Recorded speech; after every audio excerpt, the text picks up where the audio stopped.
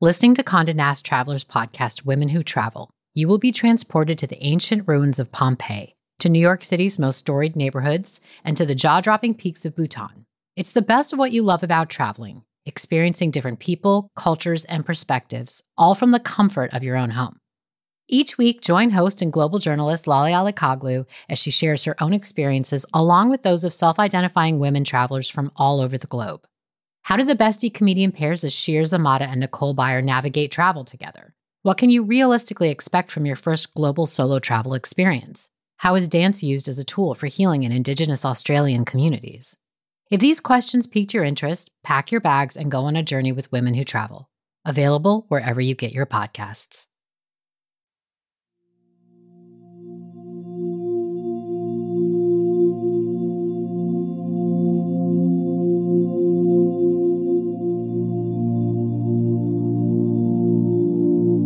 I move from hobby to hobby, from job to job. I'm already an overachiever. And it's almost like a kaleidoscope of interests that shift and flow from one thing to another. But with university, I'm going to be singularly focused on who I am to become next. I applied to the Bocconi, which is one of the best private universities in Milan, and I get in. It's business and economics. I'm not very good at math and science, but I am so arrogant and full of myself that I decide to go to the hardest school ever because it's where all the geniuses go. I mean, I'm kind of full of crap. It's as simple as that. I've admired Paola Antonelli for several years now. Through her work at MoMA in New York, she champions the role design plays in our everyday life. In her meditative story, Paola takes us sailing, back to life on the Sardinian Sea of her native Italy, and tells a story about who she wants to become, and of how making decisions often requires us to first see where the currents are naturally taking us. In this series, we blend intimate stories told by extraordinary people with mindfulness prompts that flow in and out of the narrative, all to help calm your mind. I'm Rohan, and I'll be your guide on this episode of Meditative Story.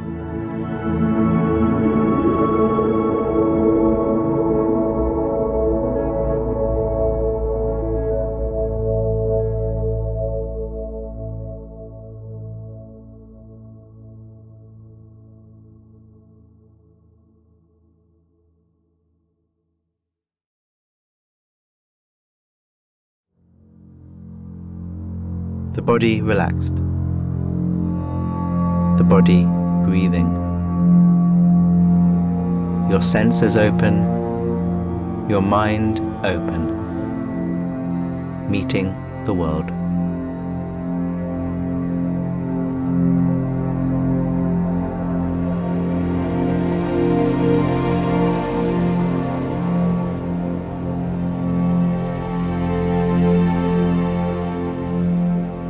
I've heard it said that in order to make big decisions, you have to go back to the waters of your birth, to a place that's closest to where you were born, a place that makes you serene and open, where your thoughts are clear and your vibrations are in tune to the vibrations of the world. That place for me is the sea, where I can take the winds and the waves in any direction.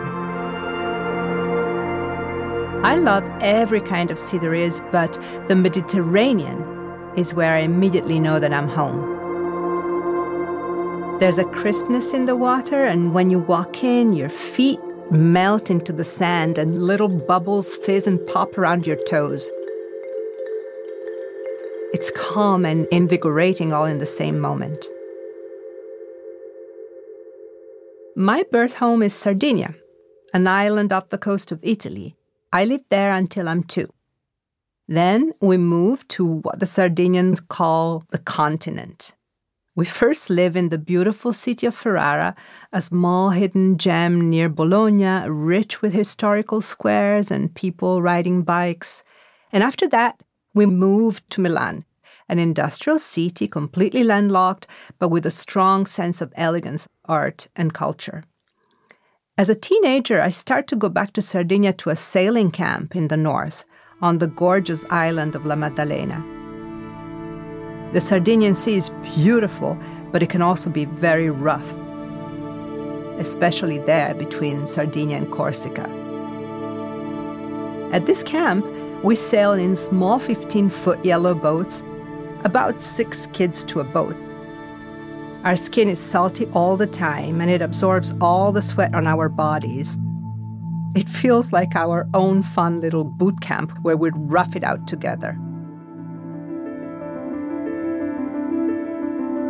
We sailed together in 6 or 7 of these bright yellow boats, snaking through the wavy sea.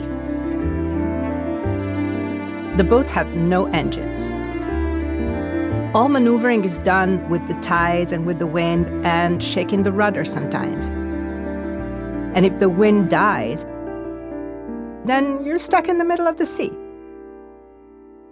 But to me, this is just heaven. Being with a bunch of companions where you form this different relationship with each other and with the sea. Each day is its own adventure.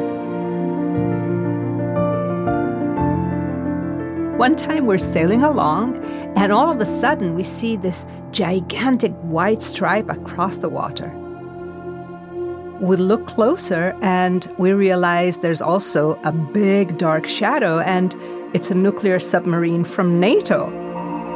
And it's coming straight toward us. We laugh and we look at each other in our tiny yellow boats, and then we say, well, we have the right of way, they have to yield. And then we say, I don't think the submarine is going to yield. Can you be there on the boat with Paola and her friends? The joy, the bravery, the sea spray on their faces, your faces. How does it feel? What emotions are here?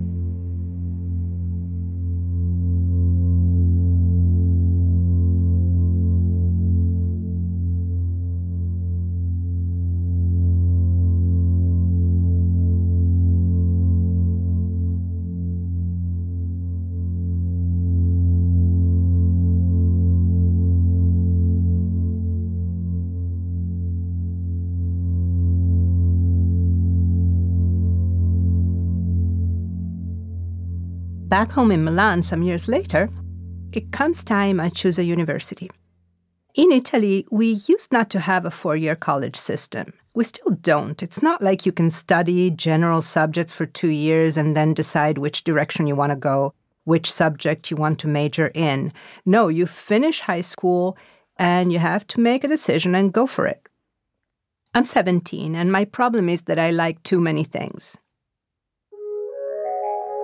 I write well, I already work as a journalist after school, I love to draw, and I'm constantly drawing larynxes and cochleas and inner ears for my dad because he's an ear, nose, and throat surgeon.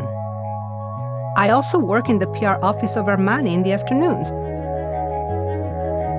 I move from hobby to hobby, from job to job. I'm already an overachiever. And it's almost like a kaleidoscope of interests that shift and flow from one thing to another.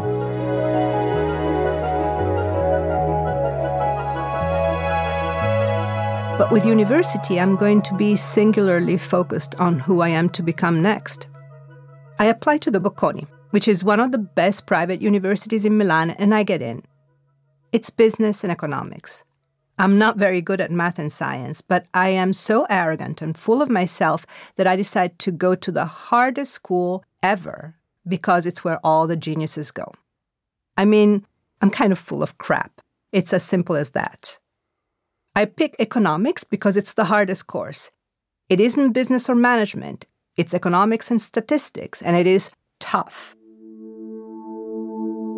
I see the hardest way through as the right way through, and I start at the Bocconi, and I am so unhappy. I think, okay, I can do this. I'll just weather the math and statistics classes.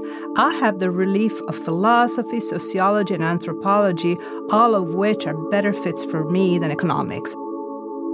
I pass all the exams, I do pretty well, but I'm just deeply unhappy. In my second year at the Bocconi, I come back to Sardinia for a school break. And one evening, my friends and I sail out into the sea. There's a beautiful sunset. I dive into the water and I just keep swimming. The coastline on this part of Sardinia is rocky and rough. And while my friends are on the boat preparing dinner, I climb onto this rock and I sit there, just watching the sea. It's so calm, so full of energy, so special. And I ruminate and ponder. In life, there are things you like to do that make you wake up in the morning and bounce. And there are things instead, when you wake up in the morning, you don't want to face. After 2 years of economics, I'm just not bouncing. I'm staying with the Bocconi because I don't want to admit defeat.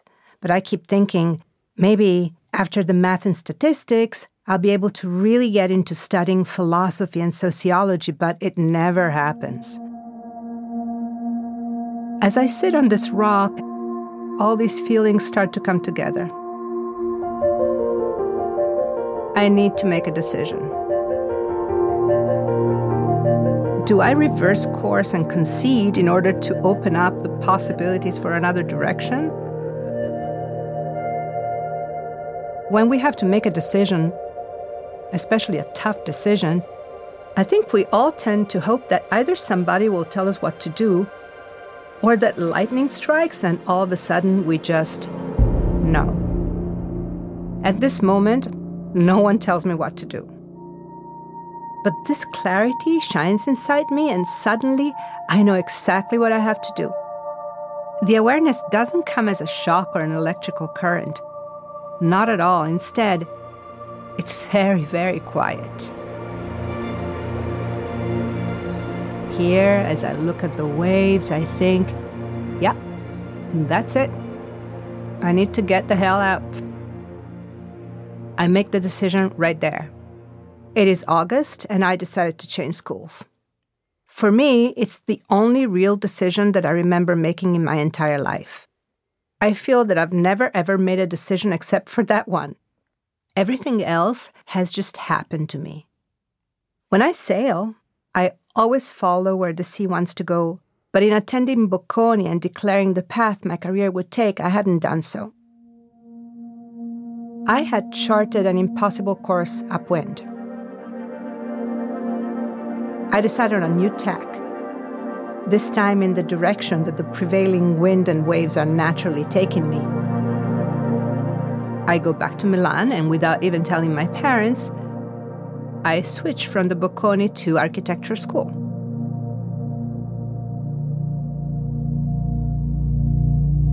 Does Paola's story remind you of a big decision you made in your own life? What was it, and how did it feel to make? Is there an echo of that decision in your body, your being, even today?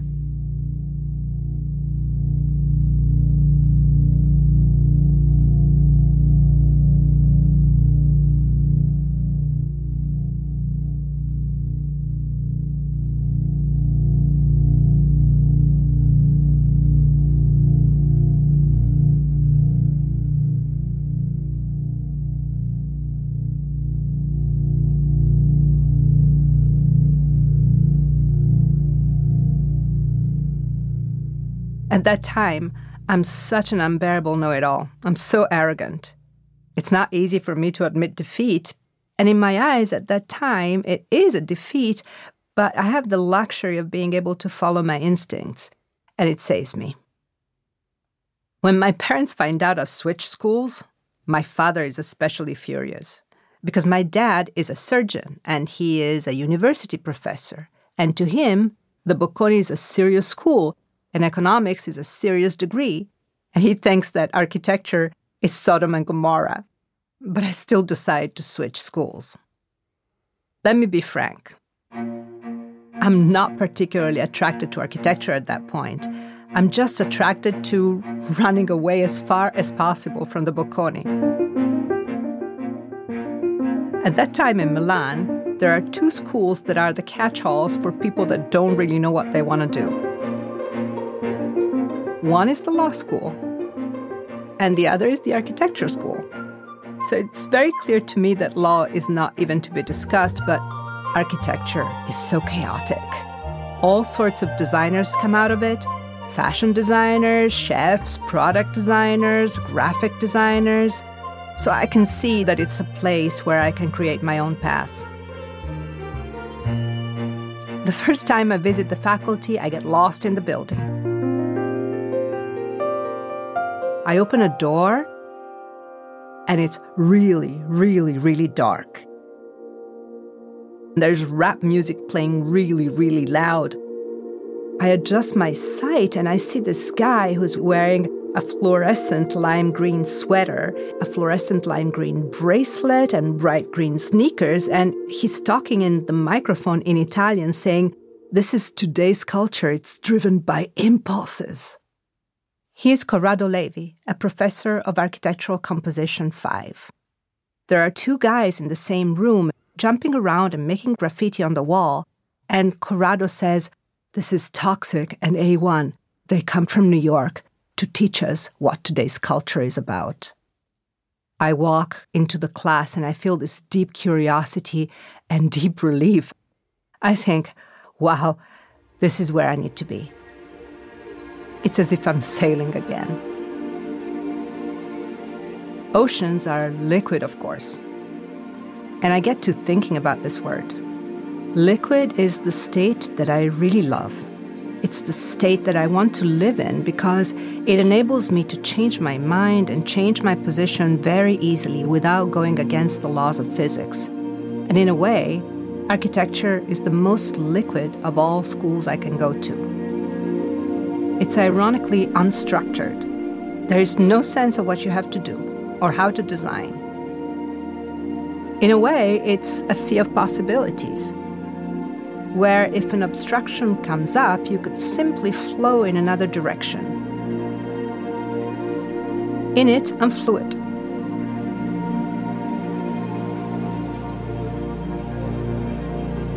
Liquid. Fluid. What does that word mean to you? What would it be like to be liquid in this moment? Give it a go.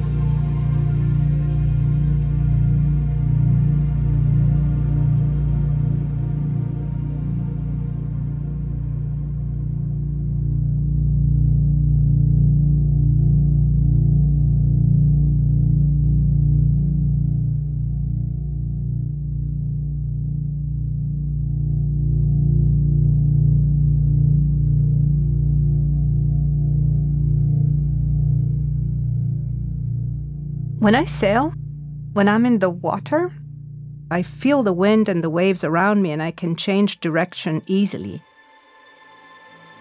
And yet I'm supported at the same time. It's a really beautiful way to be.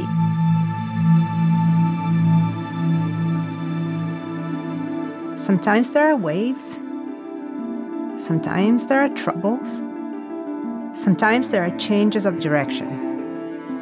It's important to be ready to take those waves. Sometimes you capsize, or you sail all night in a storm, and you do not really know if you'll make it. But you feel intensely alive. Time has told me that I made the right choice. Sitting on that rock off the coast of Sardinia.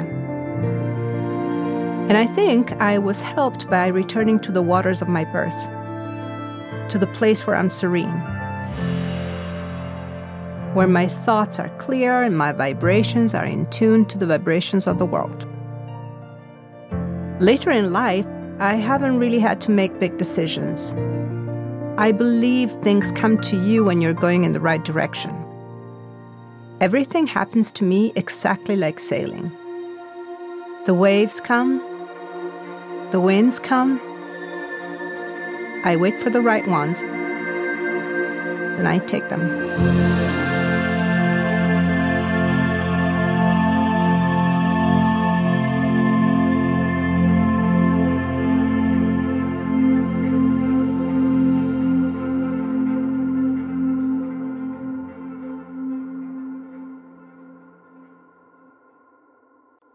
Paola's idea of being liquid really struck me. And one of the wonderful things about meditation is that there are so many ways to do it. So many ways to explore how to bring more mindfulness and compassion to our lives. And with that diversity comes many techniques, all with their slightly different instructions to remember. So I started to wonder what a liquid meditation might be like. And what came to mind was going with the flow, leaning back and letting things just happen. Not really using any technique at all, just flowing with what is happening. Just meditation.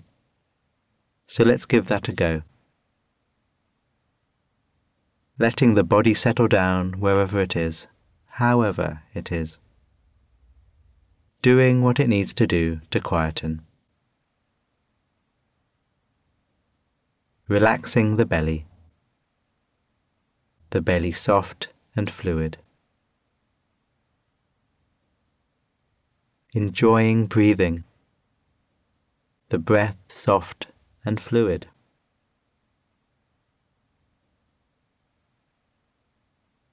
And watching what comes into your awareness, floating on top of everything that is happening. Sensations, thoughts, distractions. Feeling your experience, knowing it, but not caught up in it.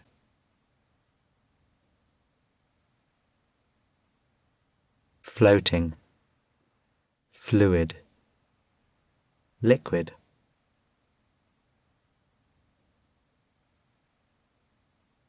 Coming back, leaning back, metaphorically. Aware of what is happening inside you, aware of what is happening around you, and floating with it. Not being dragged in, not being dragged down.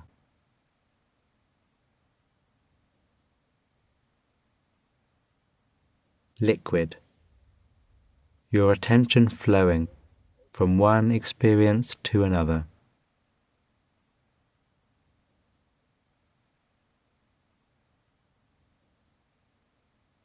And if you notice yourself getting caught up in this and that, unentangling yourself and going back into the flow. Liquid mind, liquid heart. The waves come, the winds come, and trusting your ability to go with the flow, to have an intimate connection with the world, but not caught up in it. Thank you.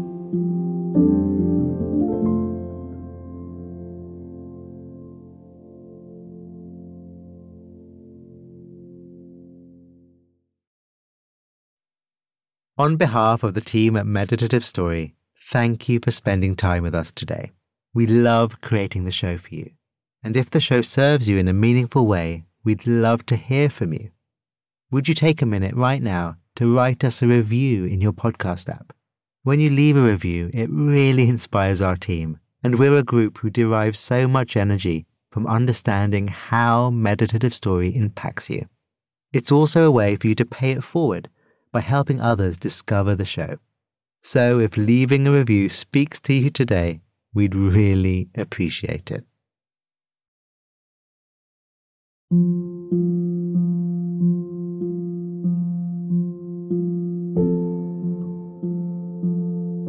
Meditative Story is a Wait What original in partnership with Thrive Global. The show is produced at the Studio Inside SY Partners in New York. Our executive producers are Devon Triff, June Cohen, Ariana Huffington and Dan Katz. Our producers are Sabrina Fahi and Timothy Liu Lee. Our supervising producer is Jai Punjabi. Our curator is Carrie Goldstein. Original music and sound design is by the Holiday Brothers. Mixing and mastering by Brian Pugh. Special thanks to Anne Sachs, Juliana Stone, Summer Matthijs, Monica Lee, Madison Odenborg, Lindsay Benoit O'Connell, Libby Duke, Smriti Sinha, and Sarah Sandman. And I'm Rohan Gunatilaka, creator of the Buddhify meditation app and your host. Visit meditativestory.com to find the transcript for this episode.